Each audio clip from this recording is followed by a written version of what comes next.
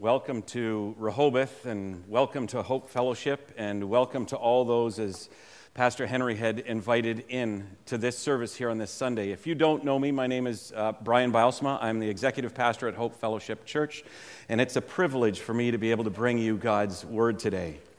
You know, one of the things that sort of always has defined who I was is I believe that we are better together than we are separated. So I look at this as one church, multiple locations.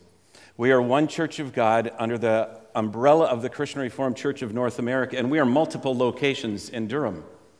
We are also one church under an umbrella of God that calls us to the greater church of God, and that's the church that we celebrate. That's the church that we worship in, and we celebrate a good God that brings us here together. And so I am just thrilled to be able to bring you God's Word today. For those of you that may not know at Hope Fellowship, I'm sure everybody from Hope Fellowship that's listening will know that we are in the middle of a summer series that started out with a thought, hey, what if we asked everybody who was bringing God's Word to a Sunday, what if they shared their favorite Bible story? And that favorite Bible story theme became, I love to tell the story. And we should love to tell the story. We should love to tell the story of Jesus Christ, our Lord and Savior. We should love to share the gospel. And so as I started giving thought to that, I went, as a little kid, what was my favorite story? I'm sure we all have one as a little child. You know, we might like the story of Moses. We might like the story of David and Goliath, and I love David and Goliath. And I'll be preaching on that later on in August. But I remember as a little kid distinctly, my favorite story was the story of Samson. I loved the imagery of Samson. I loved this idea that God would embed in somebody this strength that was supernatural and that he would free his people from the oppression of the Philistines. I love that. Now, I get as a little kid, the story that I heard was a watered-down version of that story, and the story in the Bible is a lot more graphic. In fact, much of the Old Testament, as we look at God and his journey with his people, there's a lot of graphicness that we would not want our kids to know, which is why we water it down and we share the redemptive element of the stories of the Old Testament and the story of the Bible.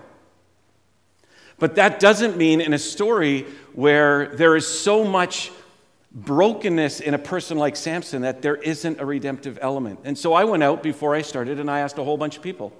I said, if I say the word Samson to you, the biblical character of Samson, what comes to your mind? And people said strength, supernatural strength. And other people said saved Israel from the Philistines. And other people said, I'm not sure that there's much good that can come out of that. Now, as a Christian, I was always raised to believe that everything in this book has a redemptive value. Everything in this book has a redemptive value. Sometimes we just need to peel back the layers. We need to strip things away to try and find it. And that's what we're going to try to do today. You know, if you think the story of Samson is one of chaos and a broken person and a guy who falls into temptation, you're absolutely right. You are absolutely right. But I believe the Word of God always has a redemptive element. Reformed theology tells us that our Lord Jesus Christ reigns over every square inch of creation. Thank you, Abraham Kuypers. And he does. He even reigns over our brokenness. So I embarked on this message and set out to find hope in the middle of what many may feel is chaos. Redemption in the middle of character flaws. I set out to find the very reason why Jesus Christ was sent here. For you and for me.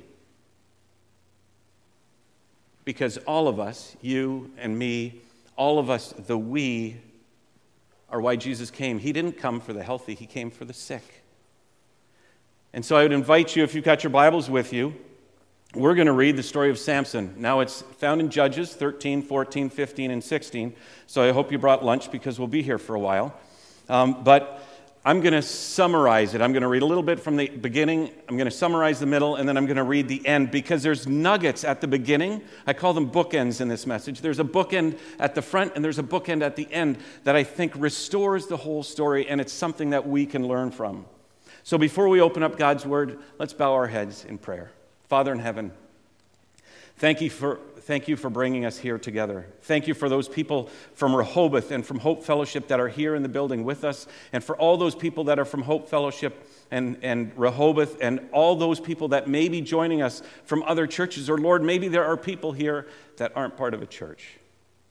And so we pray that as we open up your word would resonate in our hearts. Lord, that the words that you have put on my heart that come out of my lips are translated in the air between my lips and the ears that are meant to hear, so that your word would reign supreme. Lord, you are sovereign. Lord, you are good. Be in this place this morning. Amen. So I invite you to turn with me to Judges. It's in one of the first books in the Old Testament. And we're going to start at chapter 13. In my Bible, it says the birth of Samson. And it starts like this. Again, the Israelites did evil in the eyes of the Lord. So we got to pay attention to the again, because this is something that happens over and over and over. So the author starts out with, again, the Israelites did evil in the eyes of the Lord. So the Lord delivered them into the hands of the Philistines for 40 years. A certain man of Zorah named Manoah from the clan of the Danites had a wife who was childless and unable to give birth. The angel of the Lord appeared to her and said, "You are barren and childless, but you are going to become pregnant and give birth to a son. Now see to it that you drink no wine or other fermented drink, and that you do not eat anything that's unclean. You will become pregnant, and you will have a son whose head is never to be touched by a razor, because the boy is to be a Nazirite, dedicated to God from the womb. He will take the lead and deliver Israel from the hands of the Philistines." Now this was the angel of the Lord that appeared to Manoah's wife. And Manoah, I think, had a few questions. And so he asked God for this angel to come back again. And so he did. And the angel went through all the rules and regulations again this time. And they figured it out. And then if we move to verse 24 and 25, the woman gave birth to a boy and named him Samson. He grew, and the Lord blessed him. And the Spirit of the Lord began to stir him while he was in Mahaneh Dan, between Zorah and Eshtaol. And then we'll move to chapter 14, verses 1 and 4. And it goes like this. Samson, now a grown man, went down to Timnah and saw there a young Philistine woman. When he returned, he said to his father and mother, "I have seen a Philistine woman in Timnah. Now get her for me as my wife." Like, that's how it happens. His father and mother replied, "Isn't there an acceptable woman among your relatives or among all of our peoples? Must you go to the uncircumcised Philistines to get a wife?" But Samson said to his father, "Get her for me. She's the right one for me." What his parents didn't know was that the Lord was seeking an occasion to confront the Philistines, for at that time they were ruling over Israel. And then we get into these next few chapters, and this is where a lot of people focus on Samson and his unbelievable strength and his unbelievable brokenness. He has all these encounters. When he's going down to pick up his wife in Timnah, he comes across a lion, and he kills the lion. We know, most of us know that story. Later on, B made honey in the lion's carcass, and he shared that with his family. He was married and betrayed by his wife, so he left. He was given 30 companions who betrayed him as well. His father-in-law later, when he went to pick up his wife, betrayed him as well and had given his wife to his best man, if it was in today's vernacular. And then he fell in love. He had an episode with a woman who was participating in a form of employment that's been around forever. And then he got angry after that, and he tore the city gates off. And then he fell in love with Delilah. He had situations where he was faced to make a decision about a god named Dagon. And in the grand finale, he had an encounter with the Philistines. And all through this, what we read is a broken man.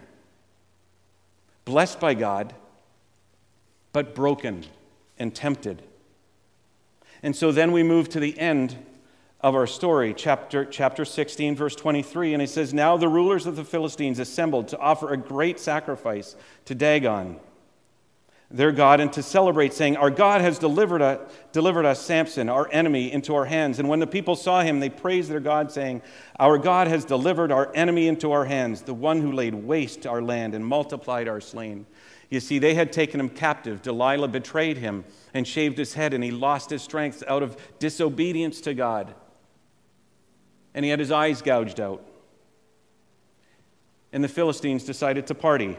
And while they were in high spirits, they shouted, "Bring out Samson to entertain us." So they called Samson out of the prison, and he performed for them.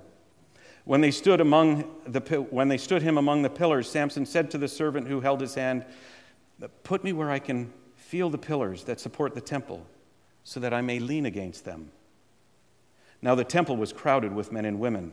All the rulers of the Philistines were there, and on the roof there were about 3,000 men and women watching Samson perform. Then Samson prayed to the Lord. He said, "Sovereign Lord, remember me. Please, God, strengthen me just once more, and let me with one blow get revenge on the Philistines for my 2 eyes." Then Samson reached toward the 2 pillars on which the temple stood, braced himself against them, his right hand on the one and his left hand on the other, and Samson said, "Let me die with the Philistines." Then he pushed with all his might, and down came the temple on the rulers and all the people in it. Thus he killed many more when he died than while he lived. Then his family came and got him, and he led Israel for 20 years.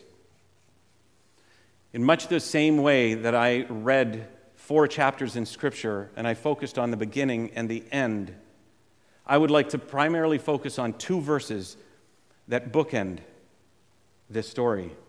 The one comes with the encounter of the angel, when the angel came to Samson's mother before he was born and said about Samson, Samson, will take the lead in delivering Israel from the hands of the Philistines. It's a promise that God has to deliver his people back, to free them from the oppression of the Philistines.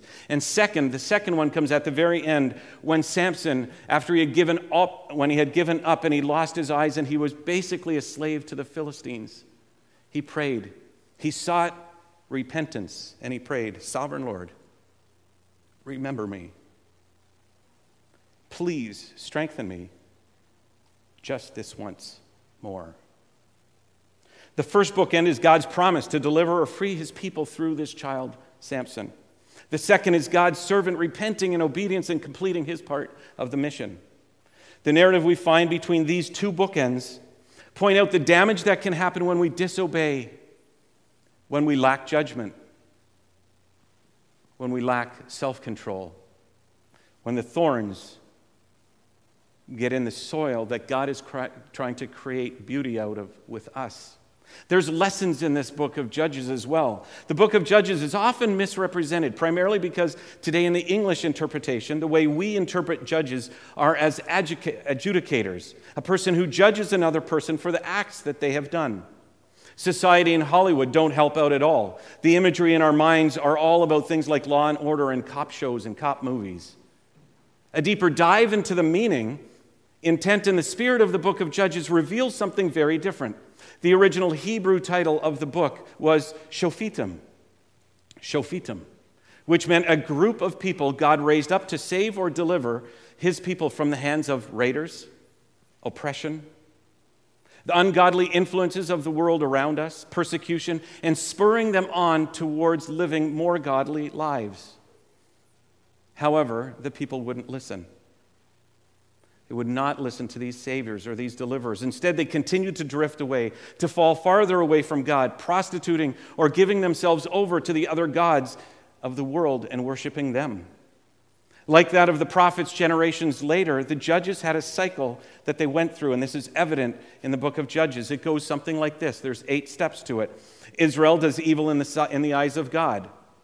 God sells or gives them over into the hands of oppressors. Israel serves the oppressors for X number of years. Israel finally cries out. God raises up a deliverer or a judge. The Spirit of the Lord comes upon that deliverer, and the oppressor is subdued, and the land and the people have rest for X number of years.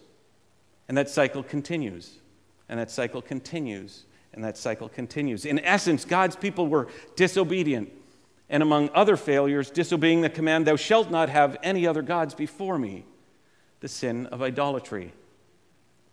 There's a theme in all of this. You know, you've heard the phrase, "We are in the world, but not of the world." It's a battle sort of thing that constantly goes on within us. Samson himself was wrought with worldly, personal, and interpersonal idolatry in much the same way each of us is. He may not have bowed down to the Philistine god Dagon, but our text does inform us of some battles he did wrestle with. Some include pride, selfishness, sensuality, lust, and self-control lived out in his life, or a lack of self-control lived out in his life, as we see anger and a vengeful spirit play out throughout the text. Now, I get the other judges. When you read the book of Judges, I get them. They make sense to me. They're people that appear to be pure in heart and good and have a really compassionate soul for the people, that want to lead people and draw them back to God. What still takes me time to unpack is the role of Samson in all of this. As a kid, this was my favorite Bible story. Samson was like a superhero. But as I got older and I read the story, I realized there was more to it. Samson had issues. Like Tony Stark in Iron Man, he had internal battles going on. Like Superman, he had his kryptonite, except it was women. More often than not, his weaknesses overshadowed the strengths that God had embedded into him. This story was made for Hollywood. And we can find ourselves smack dab in the middle of this story. We find ourselves in the in-between of the two texts. As we unpack the story of Samson, we can get lost in the judging of his life, his failures. Sure we can. Or maybe we get caught judging the cultural norms of 1,000 years before Christ through the lens of the cultural norms of 2021. Maybe we do that.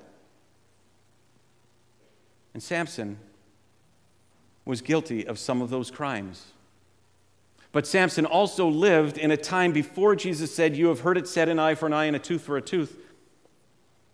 And do not resist an evil person and turn the other cheek. But I tell you, love your enemy and pray for those that persecute you." He lived before Christ came. He lived in a time between, an era between or after an eye for an eye and a tooth for a tooth, where the Levitical law says fracture for fracture, eye for eye, tooth for tooth. And the reason for that is because prior to that era, aggression escalated. So if you said something bad to me, I would punch you. If I punched you, you would stab me.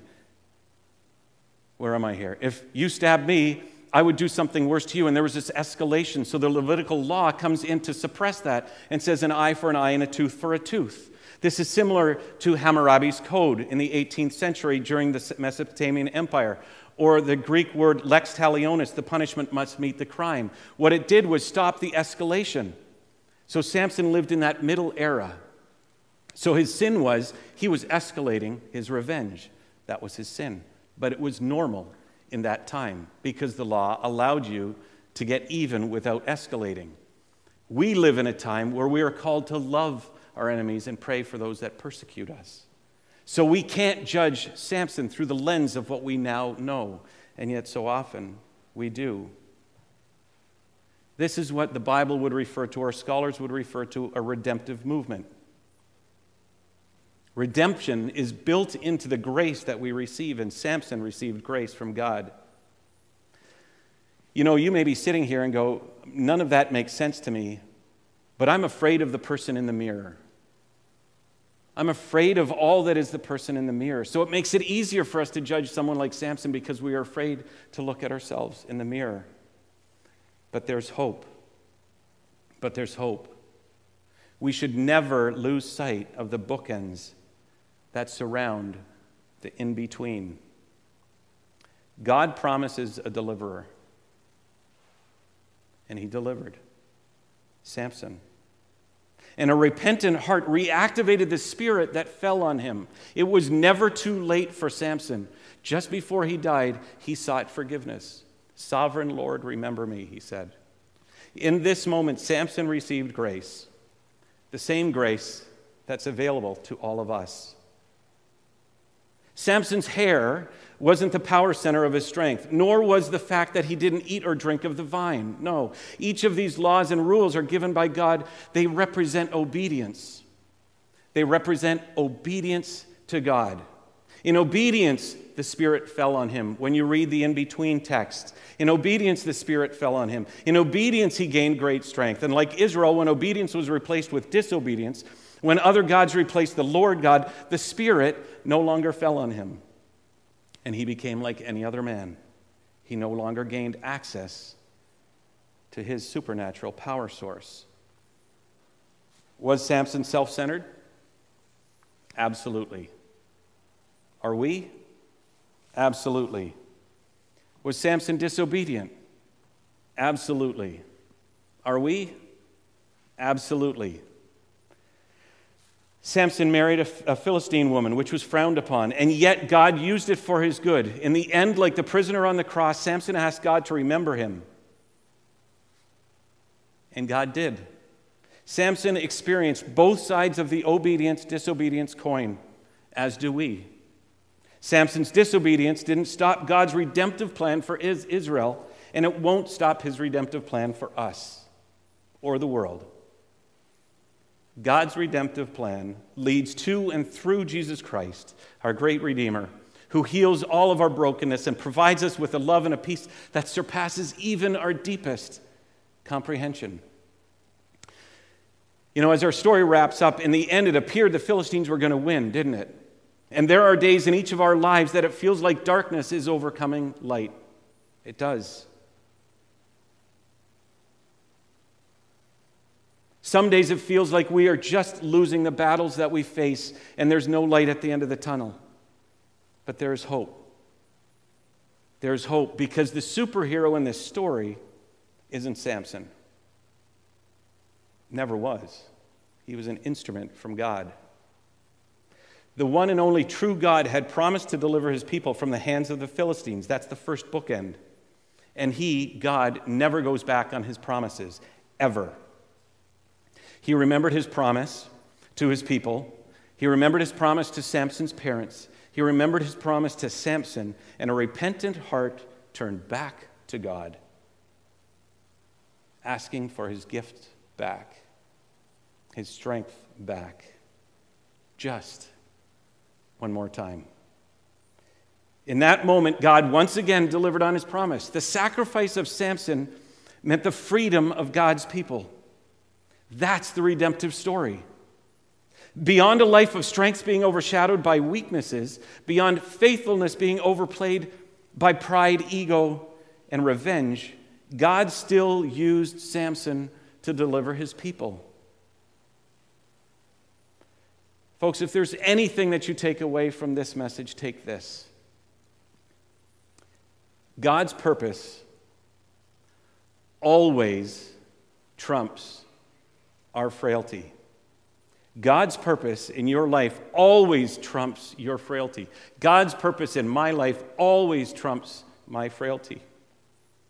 Samson had tremendous gifts that God planned for him before he was born and wove into him for his God's purposes. God built into Samson great strength in order that he might free God's people, Israel, from the oppression of the Philistines. Samson's shadow mission, and we all have them, were his weaknesses. And they won the earthly battle inside him more often than not. But we are no different. We all face our doubts. We all have fears. We all have insecurities. We all face the not worthinesses in our own lives. And when our spirit drifts into a season of disobedience, we begin to lose our tether to the power of the Holy Spirit. And like Samson, we lose our strength and drift to become like everybody else. But, when we live in obedience to God, the Spirit falls on us, the same Spirit that fell on Samson to allow him to complete unbelievable acts of strength. That same Spirit falls on you and on me. So let me ask you a question. How bad do you think the things you have done are in the sight of God? How bad do you think the things that you have done are in the sight of God? Do you feel guilt? What about shame? What about remorse? Do you have moments of disappointment? Let me ask you another question. Do all these things limit your ability to receive the love of God through Jesus Christ? Do they? Are they a stumbling block? Gang, all of Scriptures, from the beginning to the end of this, point to Christ. Even after the 4 gospel messages, everything past that points back to Christ and his second coming. This book is about a deliverer. Our text, that deliverer, the judge, the shofetim, in this case is Samson. There were others. There were prophets later on that called God's people back to him. But all of Scripture points back to Christ. So that must be our focus. So let me ask this question again. Do all the things, those things that I mentioned, the remorse, disappointment, shame, guilt, limit your ability to receive the love through Jesus Christ that you need? If so, please, please, please hear this. You and I cannot out-sin God's love for us. We can't.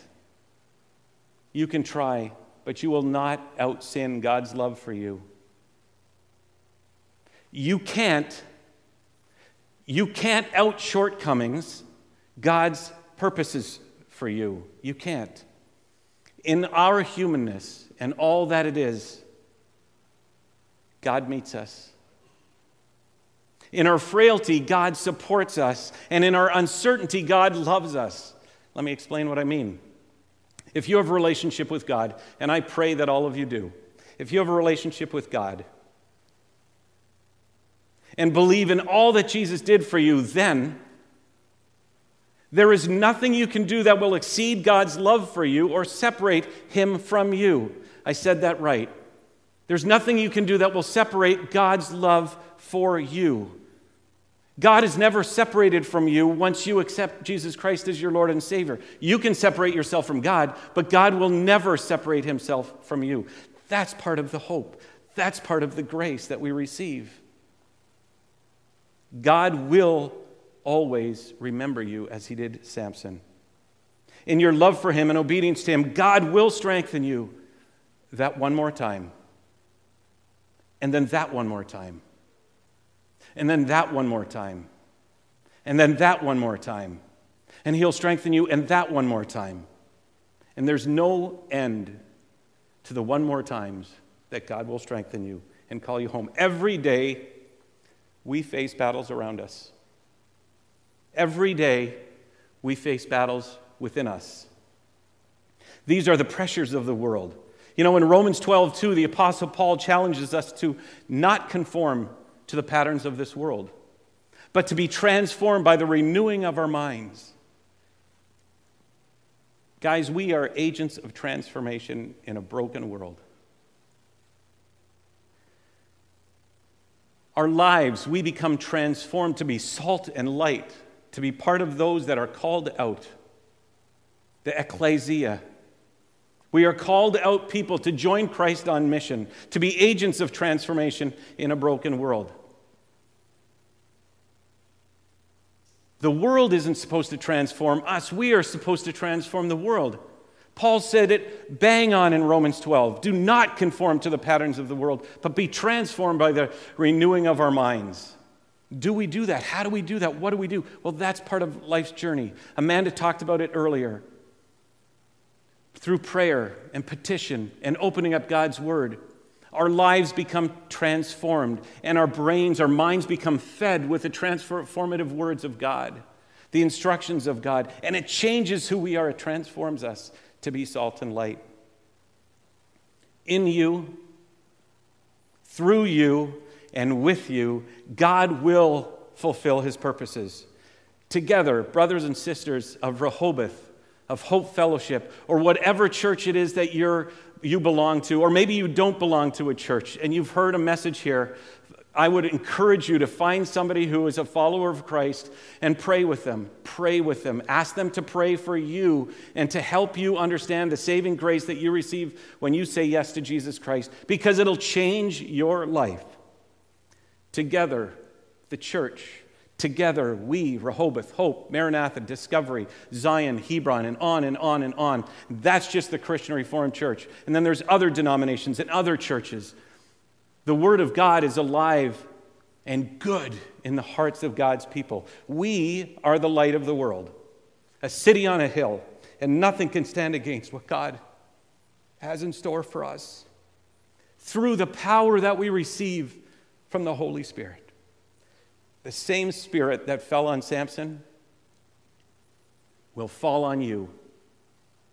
Amen. Let me pray, and I'll invite the praise team up. Father in heaven, thank you so much for this time that you've given us together. Lord, I pray the words that you have put on my heart resonate in the hearts and the souls of your people, whether here, present, or those that are taking this in online, today or maybe later this week, Lord. We pray that you would bless them, that you would keep them. Father, we pray that your words would be anchored into soil that receives them and nurtures those words to be transformative in our lives. Lord, we pray these things in your gracious Son's name. Amen.